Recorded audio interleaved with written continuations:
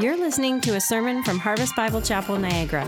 We believe in unapologetic preaching, unashamed adoration of Jesus, unceasing prayer, unafraid witness, and uncommon community.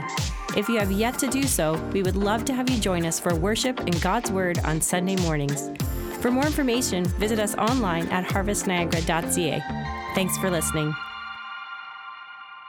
But over the past several weeks, we've been walking through Paul's first letter to the church at Thessalonica. So this morning, we're going to be beginning in 1 Thessalonians chapter 4 and going from verses 1 through 12. And as you turn there, I want to ask you this. I want to ask you what it looks like for you to please God right now in your life. And if you need a Bible, just go ahead and put your hand up real quick. We have some ushers walking down the aisles. We'd love to get a Bible in your hand. If you need one, if you don't have one at home, take it home. It's our gift to you. But as you get there, 1 Thessalonians chapter 4, we want to ask you, what does it look like for you to live a life pleasing to God? Right now, in your life, what does it look like for you to please God?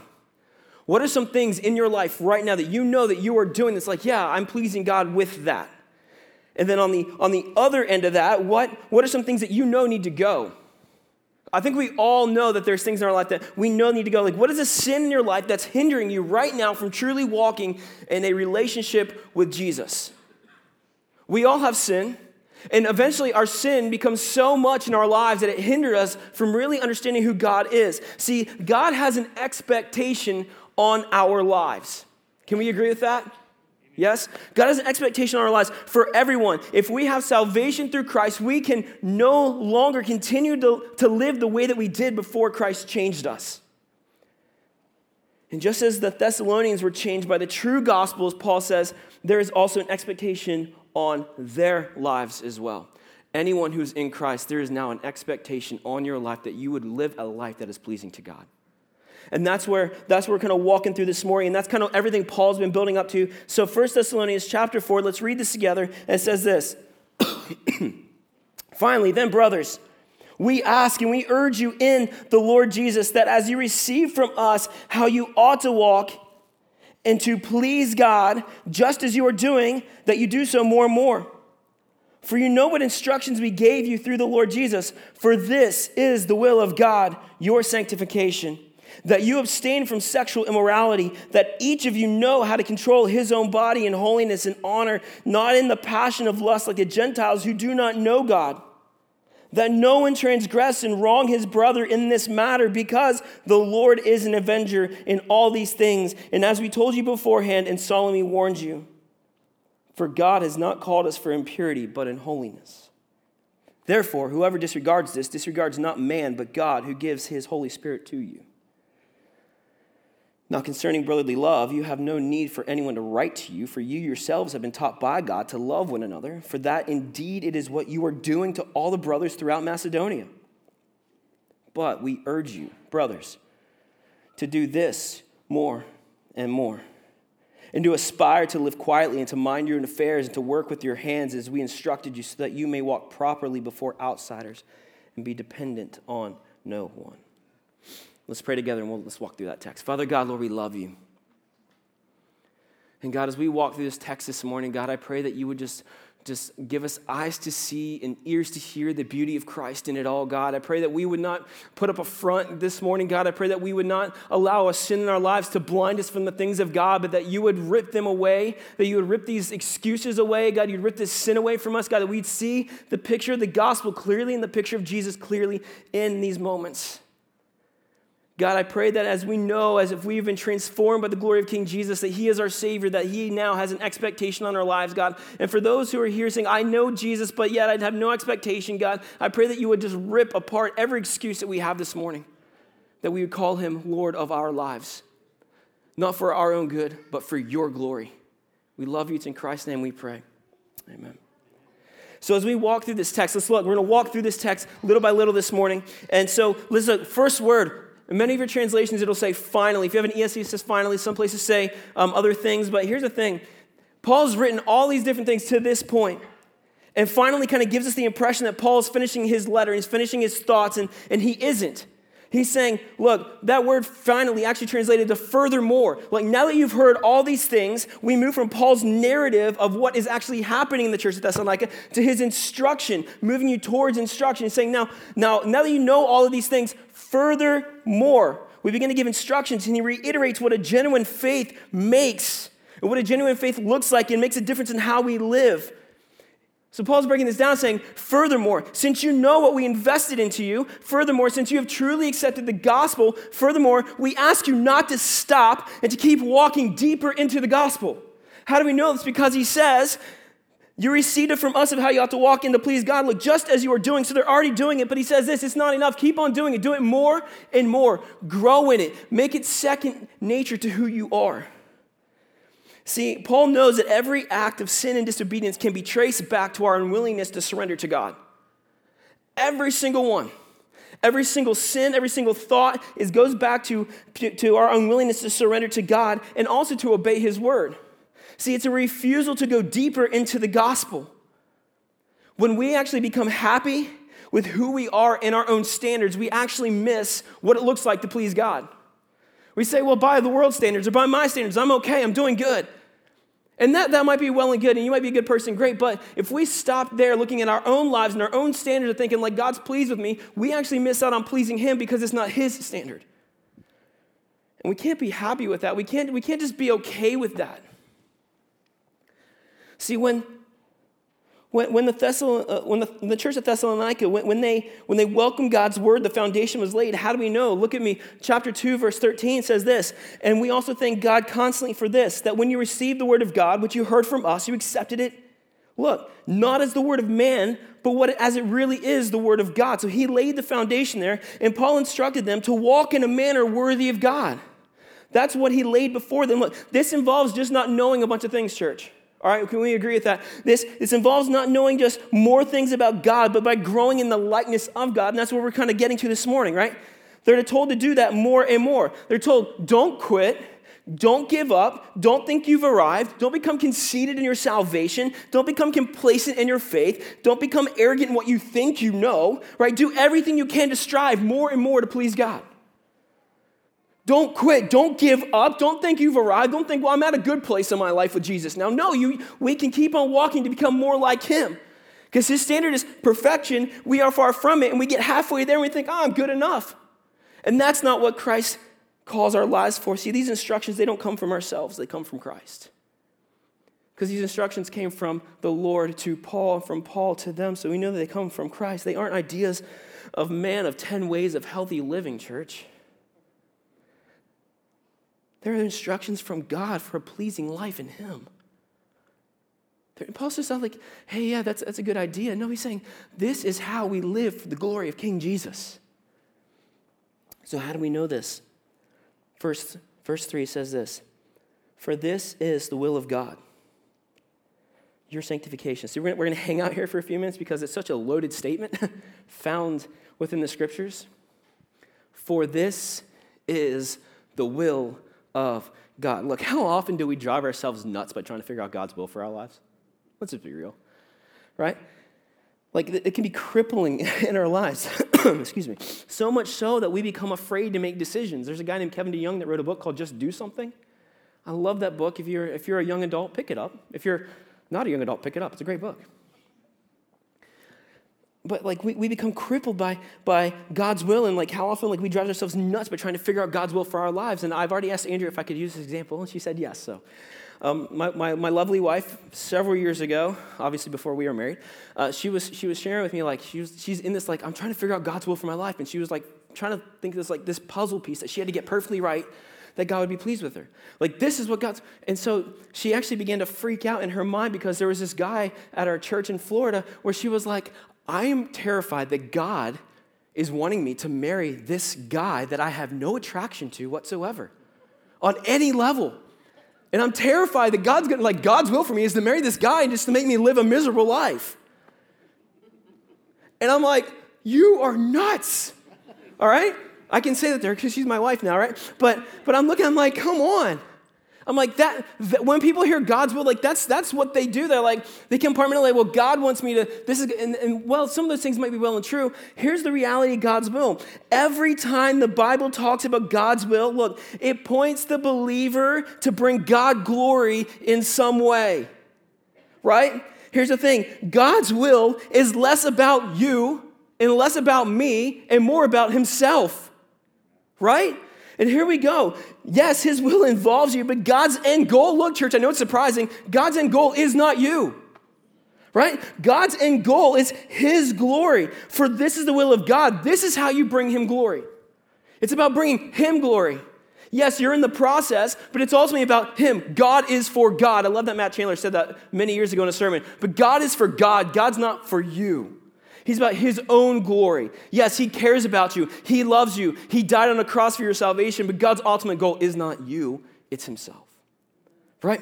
And so we look at this. So how do we walk through some of these different things? For this is the will of God, your sanctification. This is how you bring him glory. Now, look, sanctification literally means the process of being made holy. A lot of you know that, right? Because you've been in church for some amount of time. To become more like Jesus. That's how I break it down to my students. Sanctification literally means to be more like Jesus, to walk in holiness, to take on the attitudes and the characters of Jesus. Paul actually uses this word twice. He uses it in verse 3, which we just read, and he's also going to use it in verse 7. And in verse 7, a lot of it is where it says, we were not for impurity, but for in holiness, or that word is, but for sanctification. We are being made holy or like Jesus. See, pleasing God involves our sanctification. So the question is, what is it? So if pleasing God involves our sanctification, the question then becomes, so what is sanctification? I know what the definition is, but what's a practical definition? Here's a few different things to understand what it is. It's a status. Your sanctification is a status. We are sanctified because of Christ, right? In him, we are transferred to a new kingdom. We're not stuck in the same old mess. We're transferred to a new kingdom. We have the righteousness of God. You are forgiven. You are redeemed. Your sanctification is a status because you are in Christ. That's the first thing. It's a status for you. Second thing, it's a journey for you. I think we can all agree that, yes, it's a status, but we still live in a broken world, right? We still live in a messed up world. See, your journey is not judging other people's journeys. Let's put that out there. Because we have a tendency to be like, well, I'm here, you're there, shame on you. Well, you might have started at a different place than they did. You might have started 20 years ago. See, us as a church, here's one of the biggest things is as we're walking in Christ, for those who've been walking in Christ, suddenly, magically, when we get to like Mark 20 years of walking with Jesus, we expect the person who's walking for 20 months with Jesus the same way that we are. And it's a different place at a different time. God matures us at different levels and different places. It's a journey. Here's the great thing. Your sanctification is also a cycle. This is my favorite part of sanctification. The fact that it's a cycle. See, the more we become more like Jesus, the more we see our own sin. The more we become more like Jesus, the more we see our own brokenness and our own wickedness. And what does that do if we're walking in sanctification and become more like Jesus? It points us back to Jesus, that we need Jesus more. And so it's this cycle of we walk with Jesus, we get to know Jesus more, he reveals our brokenness, we see the weightiness of our sin, and that sin points us back to Jesus. It's a cycle, and it's a beautiful cycle, and it's one that Jesus uses in our lives to bring us closer to him. If we ever get to a place where we're walking with Jesus and we become okay or satisfied in our sin, we're no longer walking with Jesus.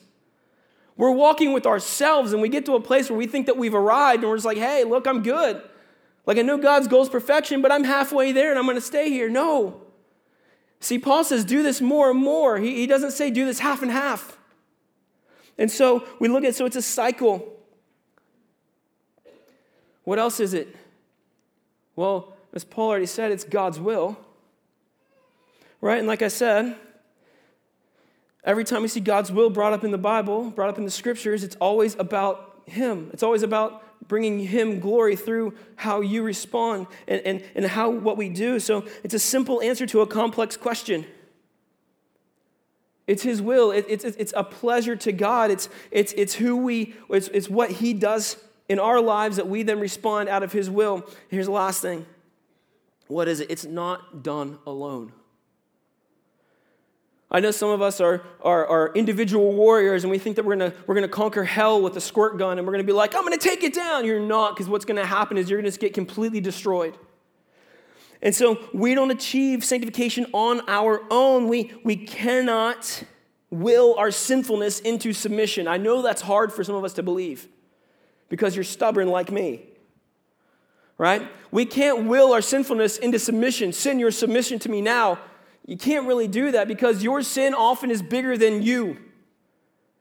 And your sin is surrounding you, and your sin is constantly before you. And yes, you can choose not to sin, but at its core, we must rely on the Spirit of God to actually root out the wickedness within us. It's not done alone. It's not done on what you can do. It's not what I can do. It's not on how good I can preach or how great you can sing or how many missions projects you go on or how many times you attend church. Those things by themselves will not root out the sin in your life. It is the Spirit of God working within you that'll root out the sin in your life. Here's the second part of that. It's not done alone. You need each other for sanctification. This is why we do life together, church. This is why we have uncommon community. This is why we do small groups. This is why we do our ministry groups. This is why we do things together collectively, because we see the sin in each other's lives so often quicker than we see it in our own, right? And if you're walking with someone in a relationship, they can gently and lovingly say, hey, you are off base here. You say you're following Jesus, but you're really missing the mark here. We walk together in community. So yes, God will use other people in your life to help you root out the sin in your life. At the very least, he will allow other people in your life who care about you to reveal it to you. So often we're blind to our own sin. And that's a scary place because I know I need people in my life to say, hey, Andy, you really messed that up. I know I need people in my life to say, hey, Andy, you need to get it together here. Right? That's sanctification. That's God's will for your life is your sanctification. His ultimate goal is not about you, it's about himself, and it's about how you bring him pleasure through sanctification in your life. And here's where we get to the interesting part, the fun part, where Paul, as a part of sanctification, says, for this is the will of God, your sanctification, look, that you abstain from sexual immorality. I'm going to take a sip of water and let you guys squirm for a second. All right. Look, to abstain from sexual immorality. Now, look, sexual purity, I want to put this out here. Sexual purity is not the only part, hear me when I say this, is not the only part to our sanctification, but it is definitely a contributing factor. Amen? Look, so why did Paul write that here? Sanctification touches every part of a person's life. Every single part of it, sanctification will touch. Why? Because you are broken and we are sinful and we all need Jesus and we all are missing the mark in so many different ways in our lives. And so sanctification touches every part of a person's life. So look, why did Paul then write those things to the Thessalonians? Why did he choose to say that there? We can say this, I thought they accepted the gospel and I thought they were true believers. Paul said that, right? Chapter 2, right? Paul needed them to know that God is God over all things, even in the things that they may do in secret. And for us, God is God over all things, even of the things that we do in secret. We somehow think that God has blinders when other people can't see us. Right? And so these are things that we do in secret. So here's the reality. Thessalonica was a sex-saturated city. Right? Very reminiscent of Corinth. It was a sex-saturated city. Thanks to this being a port, it became a hub of many worlds colliding into one. So you had many lifestyles, you had many religions, including temple prostitutes, that were normal things of the Thessalonian culture. Here's the other part of that. Believe it or not, the Greek culture does not have a biblical view of sexuality. Right? They thought it unreasonable for men to have monogamous relationships, even in their marriages. And so many of these married men still had mistresses. And the Greek culture thought it odd to have to show sexual restraint. See, this is the culture that the church at Thessalonica was being redeemed out of. And the question is, does that remind us of today's culture where we don't think it necessary to have to show sexual restraint? I think so. Are we really sex crazed in a majority of things? I think so. Do we need to go very far to find something that's sexualized? No. I mean, for crying out loud, you've got to turn on a commercial now, and they're advertising a food product, and there's like a girl in a bikini in a waterfall. I'm like, what? I'm like, why? You couldn't have done this any other way? Right? And this is the reality of that culture, right? Now, I know for us, look, check me out. Sexual immorality, look, is not a new thing. As much as it feels like over time it's getting worse and worse and worse, it's not. And it's been there since the fall, right? We see Adam and Eve, right? They were both, they're okay in Genesis 2. Genesis 3, they realized quickly that they were naked and they hid and they were ashamed, right? The moment sin entered the world, like it was the moment sexual immorality entered the world. It didn't take sexuality very long to overwhelm the culture. So you have something in Genesis 2, which God said in its context is good. Genesis 3, you see the fall of man, and by Genesis 19, you see God raining fire from the sky to completely destroy Sodom and Gomorrah. It does not take very long for sexual immorality to be rampant and destroy things within the kingdom of God. Now, when we talk about that term sexual immorality, everyone goes, so Andy, what's that mean? Does that mean I can do A, B, and C, but not D? No. Here's the thing. Sexual immorality is what I like to call the junk drawer of sexual sin. Everyone has the junk drawer in their kitchen, right? You just throw everything in there. It's on the counter, friends coming over, you pull it out, and right? Everyone has the junk closet, right? You're throwing it all in there. For my students, it's probably your entire closet, right? And this is the reality of this, right? Sexual immorality is the junk drawer of all sexual sin. Pornography, adultery, lustful passion, homosexuality, heterosexuality outside the bonds of marriage. Anything outside of what God prescribes in His words, in His word, right? This includes actions and thoughts. Jesus takes it a step further in the Gospels where He says, look, even if you look at a woman, you've lusted, right? Let me clarify that. If you look at a woman with lust, you've committed adultery. There you go. I need to clarify that because you go, that's really okay. Let me clarify that. I'm sorry. All right? But look, it includes your actions and your thoughts. Like it includes your body and your heart and your mind. Look, Paul continues. He's like, all right, so look, abstain from sexual immorality. Abstain from that. Verse 4 says this, that each of you know how to control his own body, look, in holiness and in honor. These are huge things. We're to control our own body. This self-control extends to every area of life, our sexuality, but it can go into other places of life, like treatment of others. It can go into conduct in our workplace and our money. But specifically here, Paul is dealing with sexuality. And sexuality is not something that can just be turned off, right? It's a biological need of many humans, right? Because that's how we are wired. We're sinful and we're wired in biology, right? And so it's a part of God's plan, but sin has corrupted that plan. God said sex is good, but outside of the context of what He prescribes it in, it is not. Why? I'm going to tell you this really quick. A misuse of sex is a fast way to detract the body, the heart, and the mind. But not just to detract him, but to detract him away from God. A misuse of sex is a fast way to detract your body, your heart, your mind away from bringing God pleasure. See, a misuse of sex takes us to places that we never wanted to go, and a misuse of sex takes us to places we never thought we could go. For some of us in this room, you know, and you are the example of that because you've been redeemed out of that. And it takes you to far beyond places. We talk about things like pornography use. And this is usually when I say the word pornography, all the women start looking at the guys and the guys start going, right? But here's the reality. All the stats, women, point to you're using it more and more. So it's not a guy thing anymore. It is a us thing now. And because we're not finding these things, and the reality is pornography, and it's been proven in scientific study, it rewires the brain, and it's such a problem that even secular, non-Christian organizations are saying that this is a public health problem. And you have secular organizations called The New Drug that are really trying to combat and deal with pornography use and this rampantness of sexual immorality on our culture. Huffington Post, which is a super liberal slanted media organization, even says this, that if you want to get a grip on the sex trafficking issue, we need to get a grip on North America's porn addiction issue. That's Huffington Post.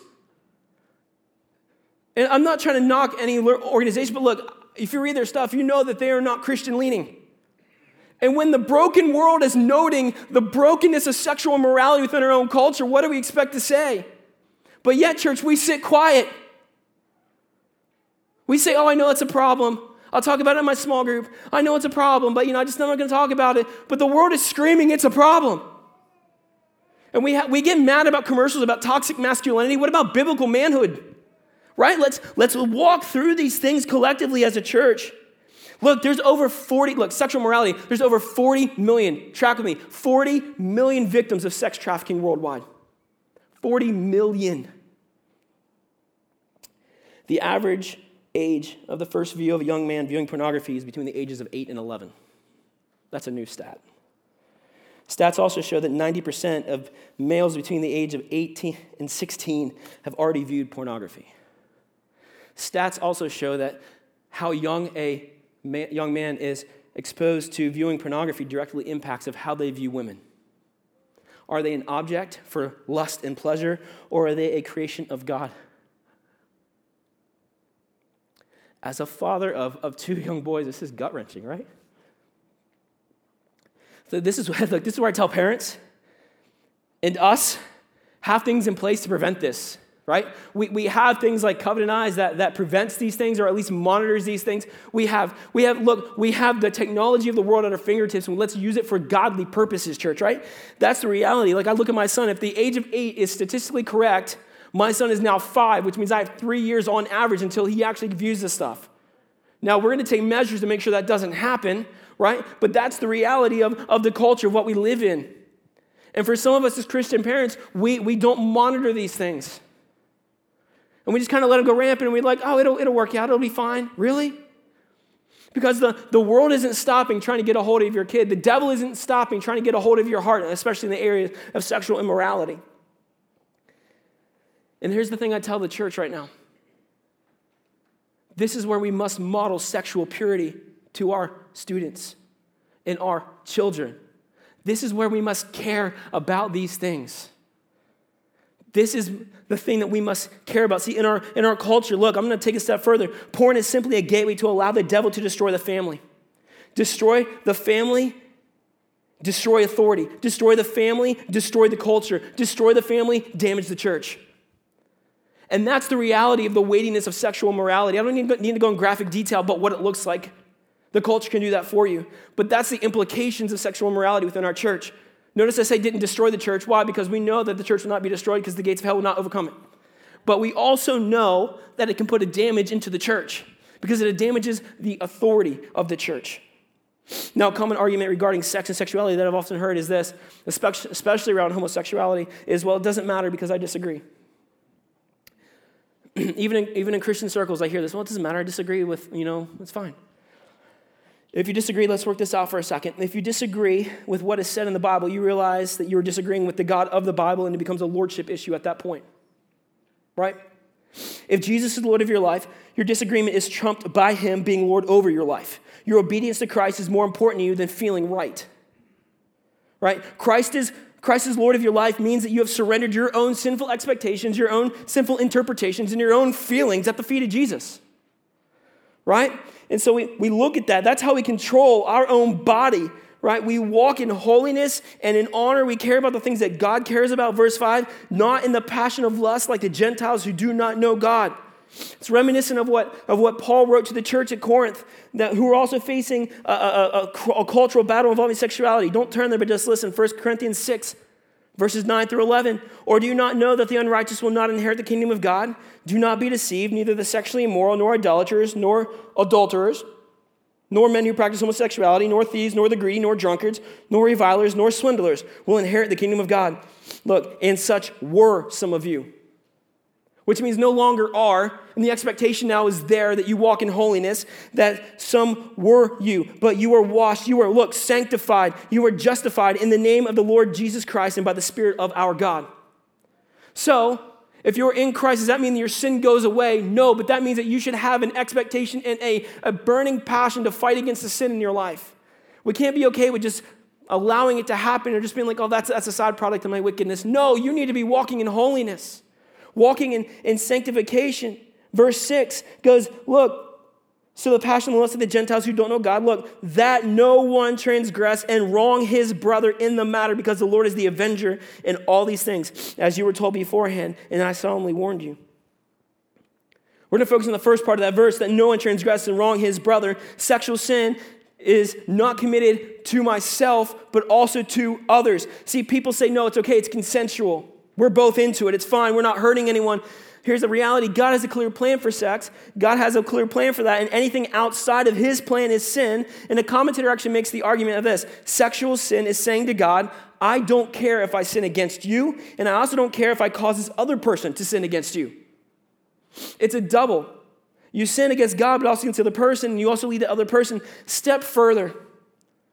Okay, so you're like, all right, so it affects the other person. I get that. Step further. Have you guys seen the news about what's happening in the States with the abortion bills?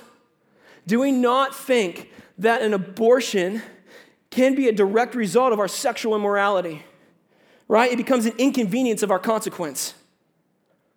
And that's the reality. And we wonder, why is there so much wickedness? Because sexual immorality is a gateway to pulling you away from the holiness of God and leads you down a path that you never thought you'd end up.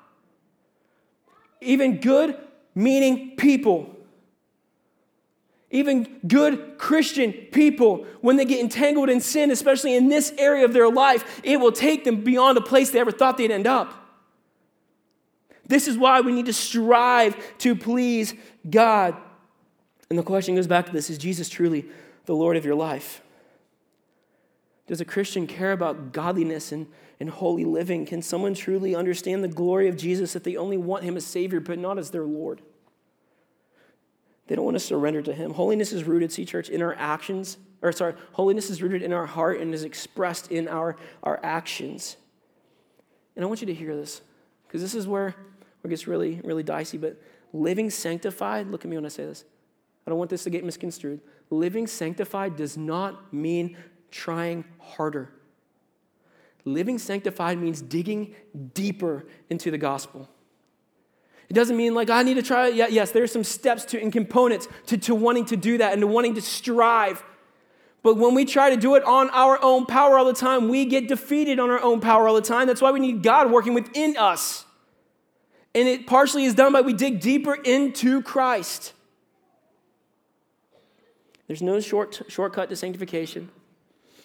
It takes time and it takes a passion for Christ. There's no shortcut. There's no like I'm healed from this and never doing back.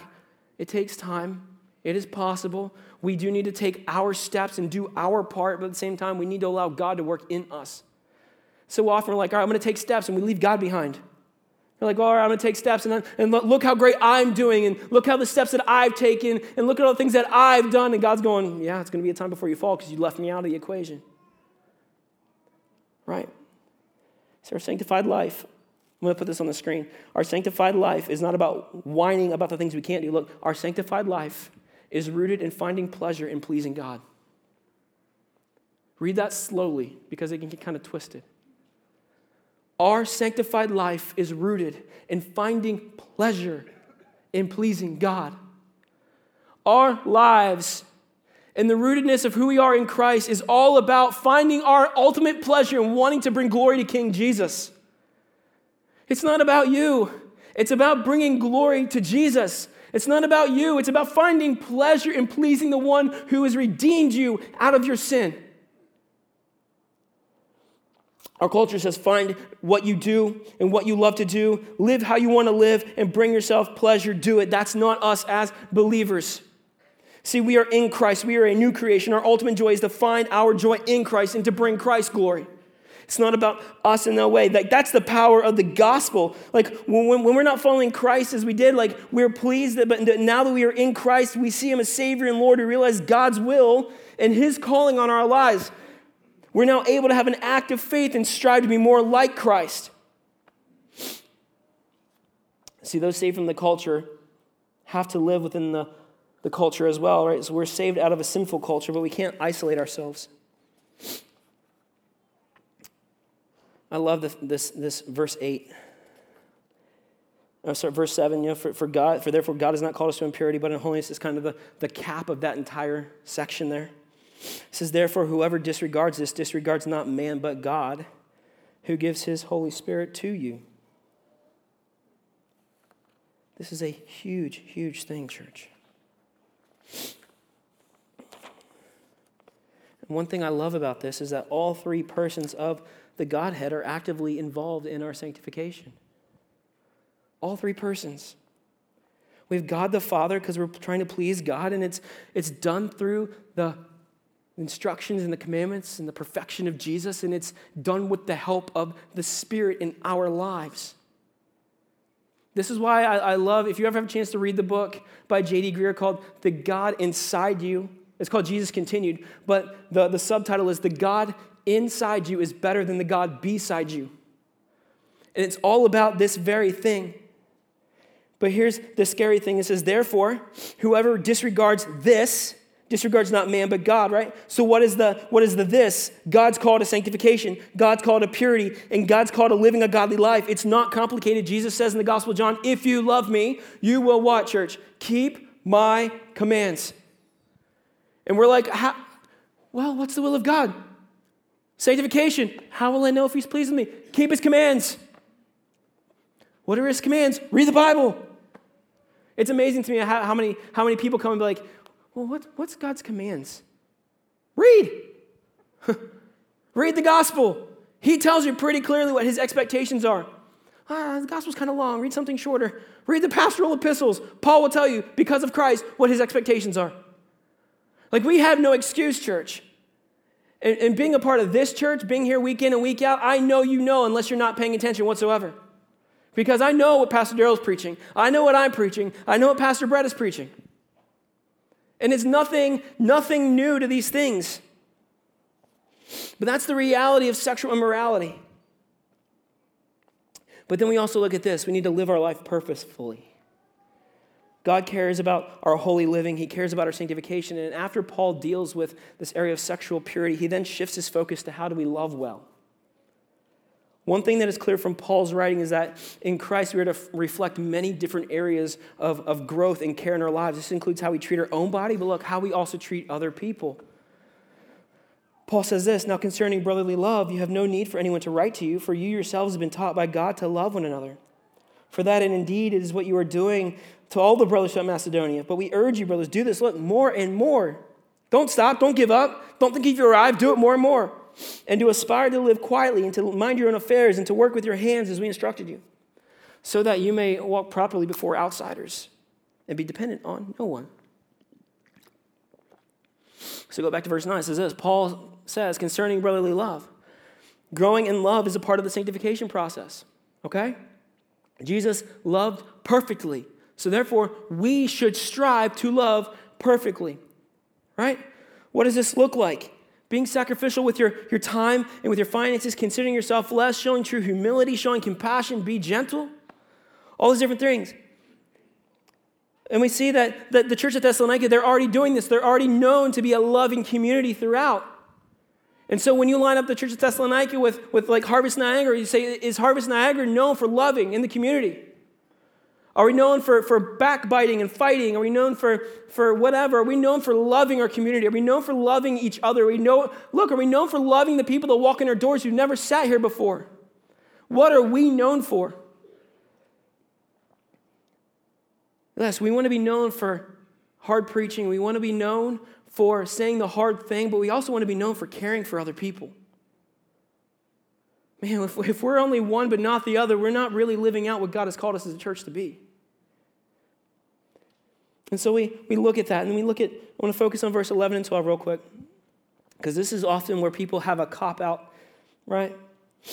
Verse 12 informs verse 11, right? So we say, that we aspire to live quietly and to mind your own affairs and to work with your hands as we instructed you, that you may walk properly before outsiders and be dependent on no one. See, we're to love those in the church, but also to love those outside of the church. And I know that's kind of hard for some of us, right? One of the easiest ways to live properly before people outside the church, or the quote outsiders, one of the easiest ways to do that is to live quietly and to work diligently. I know that seems kind of weird, but that's not necessarily written to us, right? That's written to the church of Thessalonica as a direct response to the church because they stopped working because they saw the Lord's return as imminent.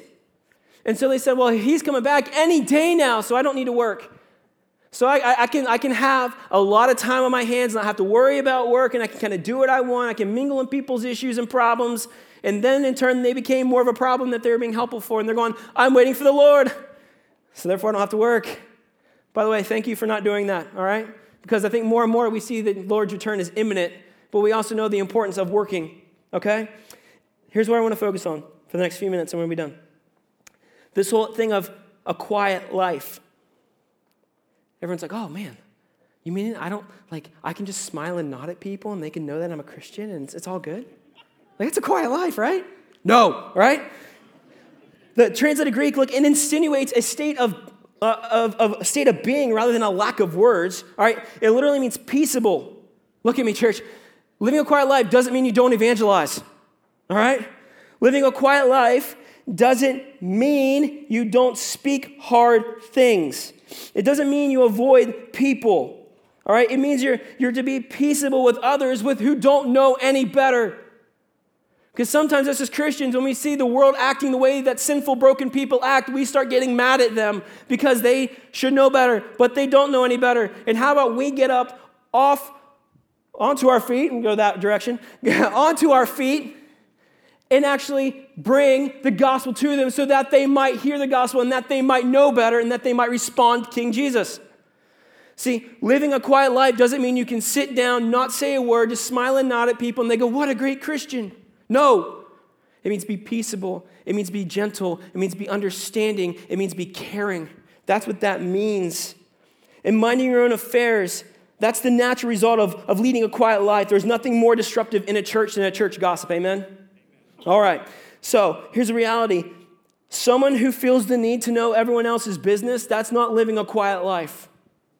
I know it's hard for us as people, especially in our sinfulness, not to want to know every detail about every person's life in the world. All right? We as people like knowing the dirt. You guys track with me here? We as people like knowing something that someone else doesn't know. Because what happens with that information is we like, hey, you know what I heard? And then it becomes a whirlwind. You know how many churches I've seen destroyed from the inside out because the gossip wouldn't be contained. That is not living a peaceable life, and that's exactly what Paul is writing about in this passage, about people who are being damaging to the church. This is the perfect meaning of idle hands are the devil's workshop, right? It's the perfect meaning. We are to walk properly before outsiders, how you live, how you speak, how you shape your life, and how you allow people to see Jesus in you. We've been watching a world always about how to conduct yourself in these matters. Look. What's happening in the political realm of the U.S.? I'm an American, so I still follow U.S. politics. Pretty good, right? And you see the wickedness and the depravity, and you're looking at all these different things, and you're like, what is going on? And I'm like, I came from Virginia. That wasn't the Virginia that I left. And that was 5 months ago. And I'm looking at it going, what's going on? New York, Virginia, now Rhode Island, all the same kind of bills. And church, I'm just going to say this, you can't legislate true morality. Yes, we want to take strides to do that. We want to take strides to have some sort of influence and some sort of voice in the political atmosphere. But at the same time, morality doesn't come from legislation, it comes from heart change in Christ. And so that's where we need to focus our lives. Especially going back to this, especially in the realm of sexual immorality. In caring about sexual purity, how it affects you, how it affects your relationship with God, how it affects other people. I'm going to say this. I'm going to invite the band to start making their way up here, but I'm going to say this. This is the last thing I'm going to say. You can't do anything for the Lord when you're dead or when he returns. can't do anything for the Lord when you're dead or when he returns, right? That's the end of this life. And that's when I say this. This is your time. This is our time as the church, and we need to use it to his glory. Allow your sanctification to bring glory to Jesus. And if you are someone who's walking right now in sexual morality or have started making paths towards that way, it's not too late. And in Christ, with your breath still on this earth, it is never too late and you're never too far. And so we need to see the grace of Jesus. We can come to him in our brokenness and in our sin. We can come to him and he will forgive you. He will give you new life. He will pull you from your sin. He will root it out of your life and he will say, you are mine. Church, it's not too late. As long as your breath is on this earth, you can still respond to Jesus and you are not stuck in your sin. Control your body. Strive for holiness. Church, it matters. Let's pray. Father God, Lord, we love you. And God, as we walk through this topic, this weighty subject, God, I pray that you would just root out the sin in our life, God, where we don't see it. God, I pray that you would root it out, that you would show it to us, God, that you would reveal it to us, God, that you would be made known in our lives for those who are struggling with these very topics in their life now. God, I pray that they would not harden their heart to you, that they would soften their heart to you, that they would not make excuses, that they would not say, but not today, but maybe tomorrow, God, that you would root out every excuse in our lives. God, that we would point towards you. God, not for our own sake, but for yours. For that verse doesn't say, for this is the will of Andy, for this is the will of Harvest Niagara. It says, for this is the will of God. Your sanctification. God, allow us as individuals and as a church to make much of King Jesus.